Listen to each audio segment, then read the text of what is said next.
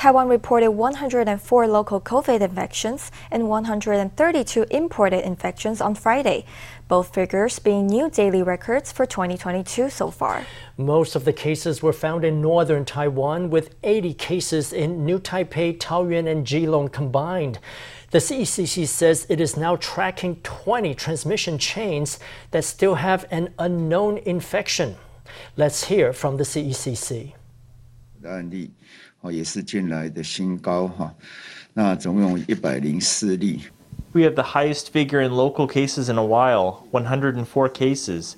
Among them, 12 were found in Taipei, 40 in New Taipei, 20 in Taoyuan, 2 in Taichung, 2 in Kaohsiung, 20 in Keelung, 1 in Hsinchu County, 4 in Zhanghua, and 3 in Hualien. 有2例目前没有办法归到先前的这个群聚。 There are 2 cases that we haven't been able to link up to any known clusters, so they are each an independent chain. One of them is in Taoyuan, and the other is in New Taipei. Then we have a new, bigger cluster linked to a workshop in Taoyuan, so that makes 3 new transmission chains with an unknown source. We also subtracted 2 transmission chains. One of them is the one involving a caregiver in New Taipei's Shenkang, case 22321, whose observation period ended today. Thus, that case is closed. And with the genetic sequencing results that came out today, we traced back the source of infection for a couple linked to a pet item expo in Zhanghua. The genetic sequences of these 2 cases matched that of the cluster in Zhonghe. The couple had previously been in Zhonghe, so we've merged those 2 clusters. That's -2 plus 3, bringing the total to 20 transmission chains with an unknown source of infection. Amid the recent surge in COVID numbers, vaccine uptake has gone up. Booster coverage now stands at 50.12%. The rising daily tallies have also caused many to wonder whether 4th vaccine doses could be administered in the future. The CECC says that Taiwan has enough vaccines in stock and that it'll monitor the situation to make a decision at an appropriate time. With COVID cases on the rise in Taiwan, health officials have been working around the clock to contain the outbreak. And that means that sometimes household chores have to be placed on the back burner. Speaking to reporters on Thursday night, Health Minister Chen Shizhong shared a story of how CDC Deputy Director Philip Luo had requested time off work to do his laundry. The story has resulted in a flood of support for Luo, with some fans of the official, who is still a bachelor, volunteering to do his laundry for him. Speaking to reporters at a Taiwan Friendship Group event, Health Minister Chen Shizhong got choked up speaking about how hard officials were working amid the pandemic. Thinking about it now pulls at my heartstrings. At 11:40 p.m., Lo, who is CDC Deputy Director, asked me, "Minister, would it be fine for me to book time off?" I said, "What's wrong?" He said, "I'd like to go home and do laundry." Thinking about it brings me to tears. Recounting how Philip Lo was too busy to do his laundry, Chen expressed concerns over the hard work his team was putting in. But the news about Lo's laundry situation have caused an outpouring of messages from fans. One comic artist was even inspired to draw a scene depicting a group of women clamoring to help the health official do his laundry. A popular group buyer in Taiwan posted a proposal for Lo on Facebook, offering to gift him an 18-kilogram washing machine and a 16-kilogram dryer, as well as a disinfecting closet for his pants, jackets, and suits. To the offer of a washing machine, I'd like to first thank that person for their kindness, but I believe there are many people out there who need a washing machine more than I do. In any case, thank you. I speak for our thousands of health officials fighting the pandemic and working on the front line to protect all of us. Many of my colleagues fighting the pandemic throughout the country finish their workday later than I do. Late at night, we are still collecting contact tracing information at centralized quarantine facilities, hospitals, quarantine hotels, and the testing center at the airport. We have colleagues working shifts in constant rotation, 24 hours a day. So I think there is no need for everyone to focus so much attention on me. We are all working as hard as we can to maintain a safe and stable environment where everyone can be at ease. Lo thanked the public for the attention, adding that many others were in similar situations. Premier Su Zhenchang took advantage of the news to promote the government's new rent subsidies. In my case, if I'm stressed and in a bad mood from work, I'll go home and do laundry with my wife. Talking about the day while we put the clothes into the dryer is a great form of stress relief. Maybe Lo could give it a go. Now, newlyweds can apply for big subsidies. Now's the time to get married. 谢谢，我会再去了解。 Health officials are putting all of their energy into keeping the pandemic at bay, and that means that sometimes household chores have to wait. The Transport Ministry says the relatives of the 49 people who died in the Taroko Express derailment last year will receive a combined total of 150 million NT dollars in damages. The news comes just ahead of the first anniversary of the crash, which was one of the deadliest in Taiwan's railway history. The announcement has reignited calls for more compensation for victims of a previous train accident that killed 18 people in 2018. At an event on Friday, former Transport Minister Lin Jialong suggested that the victims of the 2018 Puyuma crash also be paid for damages. Members of a firefighters association hold up a red uniform shirt, the color symbolizing the passionate spirit of firefighters. However, hidden behind this garment there is a sad history. The shirt was designed by firefighter Huang Fajia, who tragically died last year in the Taroko Express derailment. Seeing everyone wearing this uniform today, I am truly moved, despite my brother not being here to see it himself. Huang was one of the victims of the derailment. Under the influence of his father, Huang took the exams to become a firefighter. Nobody had imagined that before he could even finish training, it would all end with an accident. Huang had previously taken part in a design competition for firefighters' uniforms and received an award for his design. The association's honorary director, former Transport Minister Lin Jialong, helped to get Huang's design mass-produced to mark the anniversary of the derailment. 1,685 shirts were donated to the Hualien County Fire Department. This is to help his family realize this dream, to allow Huang Fajia's love to live on among us. Though Huang has passed away, his spirit will live on through this uniform, whenever Hualien firefighters are called to the scene. Meanwhile, the Transport Ministry has agreed to families' demands for damages, requiring the Taiwan Railways Administration to pay a combined total of 150 million NT to the families of the victims of the crash. However, the news had been met with contention from the families of the victims of an earlier crash that happened in 2018. Transport Minister Wang Guocai, you are very kind to the victims of the Taroko crash. However, for the victims of the Puyuma crash, only 2 words can describe your handling of things. Very ruthless. In both crashes, the perpetrator was the TRA, and in both crashes, the victims are Taiwanese. Why such disparity in how the victims in both crashes are treated? When I was Transport Minister, I also used this approach of awarding damages, and we have already increased the budget for that. So I suggest the TRA go back and re-examine the Puyuma case. When the Puyuma case was being handled, could the same spirit have been applied? The TRA saw 2 major accidents in 3 years. Many have called on the agency to reform, to make rail transport safer in Taiwan. The Civil Aeronautics Administration has announced price hikes for domestic flight routes starting April 30th. The move comes amid a surge in international fuel prices propelled by the Russia-Ukraine war. Fares will go up by an average of 4.6%, or about 91 NT dollars. The biggest increase is for flights operated by Mandarin Airlines between Taichung and Hualien, which will go up by 154 NT dollars, or 6.6%. The second biggest increase is for Uni Air services between Taipei and Jinmen, which will become 147 NT dollars more expensive, up 6.4%. New treatments for migraines could be on the way thanks to a new study from the Brain Research Center at National Yangming Jiaotong University. As many as 2 million people in Taiwan suffer from migraines. Many are at a loss as to how to treat the condition. Now researchers say that brainwave scans could help. This figure of a 4.6 billion NT economic loss for Taiwan is rather old. Latest figure from the US is actually $12 billion. Incredible as it may sound, migraines are believed to cost the global economy 340 billion NT. In Taiwan, 2 million people suffer from chronic migraines. Many take painkillers, which dull the symptoms but don't cure the problem. The major contributor to chronic migraines is too many incoming signals that the brain cannot handle. But now Taiwanese researchers have a breakthrough. The research team analyzed the brainwaves and clinical data of 72 study participants. They found they could precisely predict the likely efficacy of treatments by studying the brainwaves.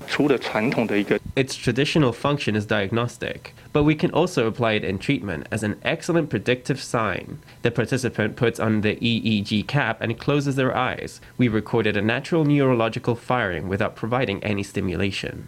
Just 5 minutes in the lab and the results are out. With appropriate treatments, after a 3-month study, participants had half the rate of headaches they were experiencing. Then the team realized that they could put a wearable EEG cap to good use in clinics within as little as 2 years. The data it produces can be sent to a doctor's phone, and an app will tell you directly if the patient's EEG activity is abnormal. Based on that, doctors can swiftly provide a diagnosis in the clinic.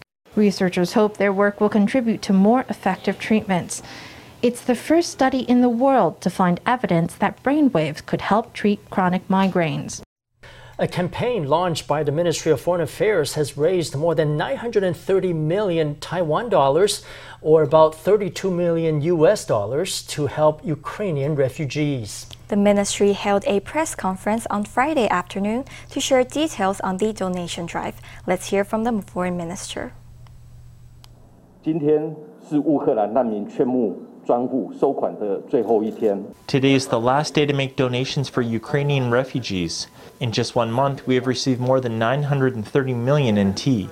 Through various channels, the government of Ukraine has expressed its gratitude for this act of kindness and righteousness.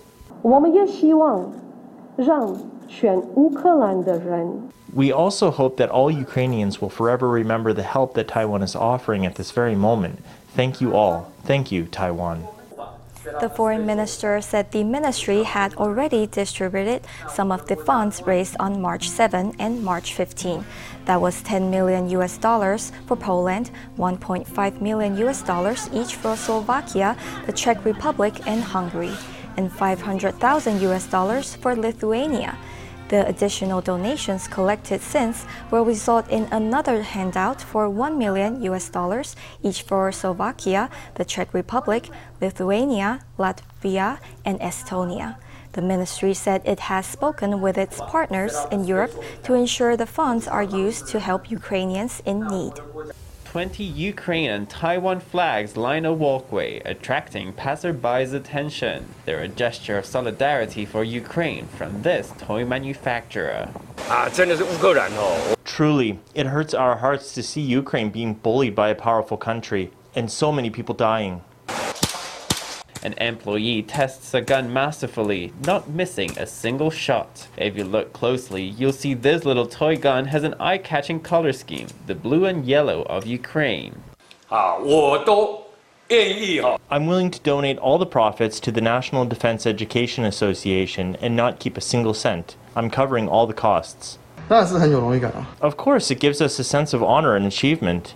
The factory designed this Ukrainian-colored gun specially. The gun cloth is decorated with a Ukrainian emblem. Half of the profits from the product will go toward Ukrainian causes, and half to Taiwan's National Defense Education Association. You can only ward off war with strength. You can only get to the negotiating table to talk peace if you have strength. If we have national awareness, then we should be able to protect Taiwan. This toy maker is putting his money where his mouth is to support Ukraine, while also raising awareness of national defense issues much closer to home. A Tsai Ing-wen friendship group on Thursday held its biggest banquet since the start of the pandemic in 2020. In attendance was former Vice President Chen Jianren, who was inducted into the group's leadership. That and his recent admission to the DPP have fueled rumors that he is returning to politics. Health Minister Chen Shizhong was also at the event, but he kept mum about whether he would be running for Taipei mayor in the upcoming mayoral election.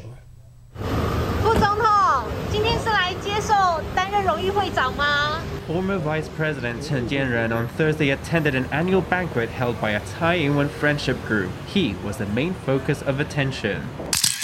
At the event, the president conferred a letter of appointment to her former deputy, inaugurating him as an honorary head of the friendship group. Just a few months ago, Chen Jianren joined the DPP. That and Thursday's recognition have raised speculation that he could be planning to return to politics. Asked by reporters on the matter, he was tight-lipped. 现场的小英基友是不是很热情？对，都很热情，对对对。他们有劝进你选总统吗？还是选市长？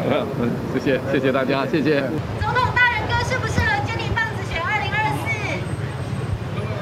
那最主要是因为在。 The main thing is that while he was in office as vice president, Chen Jianren had a lot of exchanges with Tsai Ing-wen friendship groups. Since the election in 2016, he has become a mainstay among these friends. So today, he came over to reminisce about old times. At the same time, everyone was very happy that the former vice president has joined the team at the friendship group. The event consisted of 50 tables full of guests, making it the biggest gathering that the Friendship Association had held since the start of the pandemic in 2020. During her address to the group, President Tsai thanked Health Minister Chen Shizhong for leading efforts to keep Taiwan safe from COVID. 今天在场的还有非常辛苦，非常好的两位，我们陈时中部长。 With the health minister in attendance, COVID protocols were in full force at the event. Face masks remained firmly on, even during toasts. At the event, prospective Taipei councillor candidate Chen Jiaxing took the opportunity to take a photo with the minister. He says the health minister could have a good shot at Taipei mayoralty. Most of the time when people see Chen Shizhong, they ask him two things. There's the, how is the pandemic? And then there's the, when are you going to announce that you're running for Taipei mayor? At the banquet just now, there were supporters of Tsai from all around the country. When they saw that the health minister was there, he became very popular. Everyone wanted a photo with him. Even I took a photo with him. I hope he'll announce soon that he's going to run for Taipei mayor. Even around supporters from the party, the health minister remained mum on the issue. It seems there will still be some time before we know who the DPP is fielding to lead the capital. Taiwan will once again exhibit at the Venice Biennale, a prestigious contemporary art exhibit held every 2 years in the proverbial Italian city. For the upcoming edition, Taiwan will present works under the theme Impossible Dreams. FTV reporter Stephanie Yang has the details. At the 59th Venice Biennale, the theme of Taiwan's pavilion is Impossible Dreams. The pavilion will showcase selected pieces from previous Taiwan exhibitions in Venice. It's in dynamic conversation with the exhibition of the previous participations of Taiwan at the Venice Biennale. This exhibition becomes an archive, a space for historical memory to be activated. As well, it is decisively positioned to dialogue with both immediate and deep-seated questions. We are presenting our showcase under the theme Impossible Dream. It will have two main parts. One part will be a presentation of literature, and the other will be an international forum. The theme Impossible Dream expresses hope for dreams coming true. It represents hope. At the same time, it is a response to the turbulence of the global situation. We will explore issues of freedom, history, politics, environment, and ecology. The Taiwan Pavilion will include 4 forums, which will be held online and at the venue. From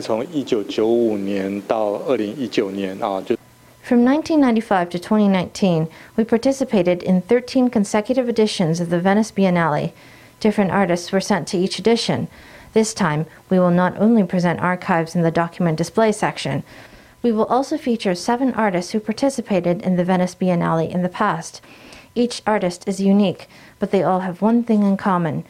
That is, they are good at responding to historical and political issues through their bodies and their actions. The 59th Venice Biennale will be held from April 23rd till November 27th. FTV reporter Stephanie Yang and Lu Bo-tong in Taipei. It's going to be a cold and wet start to the long weekend in many areas of the island, according to the Central Weather Bureau. Temperatures could reach as low as 14 degrees in central and northern Taiwan and 16 degrees in the south. Starting Monday, temps will bounce back, but bouts of rain are still expected in the north and east. Friday was gloomy and drizzly in northern Taiwan as the weather turns cold and wet just before the tomb sweeping day long weekend. A continental cold air mass will be moving in from the north on Saturday and Sunday. Combined with a rainy front traveling east from South China, it could cause temperatures to drop to between 14 and 18 degrees in central and northern Taiwan, as well as Hualien, where heavier rain is also expected. Southern Taiwan could see brief showers and temperatures between 16 and 22 degrees. Temps will bounce back on Monday and Tuesday, but scattered showers will remain in the north and east. The lowest temperature recorded today was 13.1 degrees in Fugui Cape. In comparison with yesterday, that is from Thursday to Friday, temperatures dropped by 5 to 7 degrees. Starting Saturday and Sunday, wider areas of the island will see rains, which will also be somewhat heavier. Meanwhile, the Freeway Bureau says heavy traffic is expected on early Saturday morning on the southbound lanes of Freeway Number 5. Tomorrow is the first day of the Qingming Festival break. Heavy traffic is expected starting 4 a.m. on southbound lanes on Freeway Number 5. That's expected to persist until 4 p.m., after which the situation will gradually alleviate. The Bureau says it will close select ramps over the long weekend to keep traffic moving. To prevent congestion in main thoroughfares and in areas near cemeteries, officials advise travelers to use side roads to avoid getting stuck in traffic.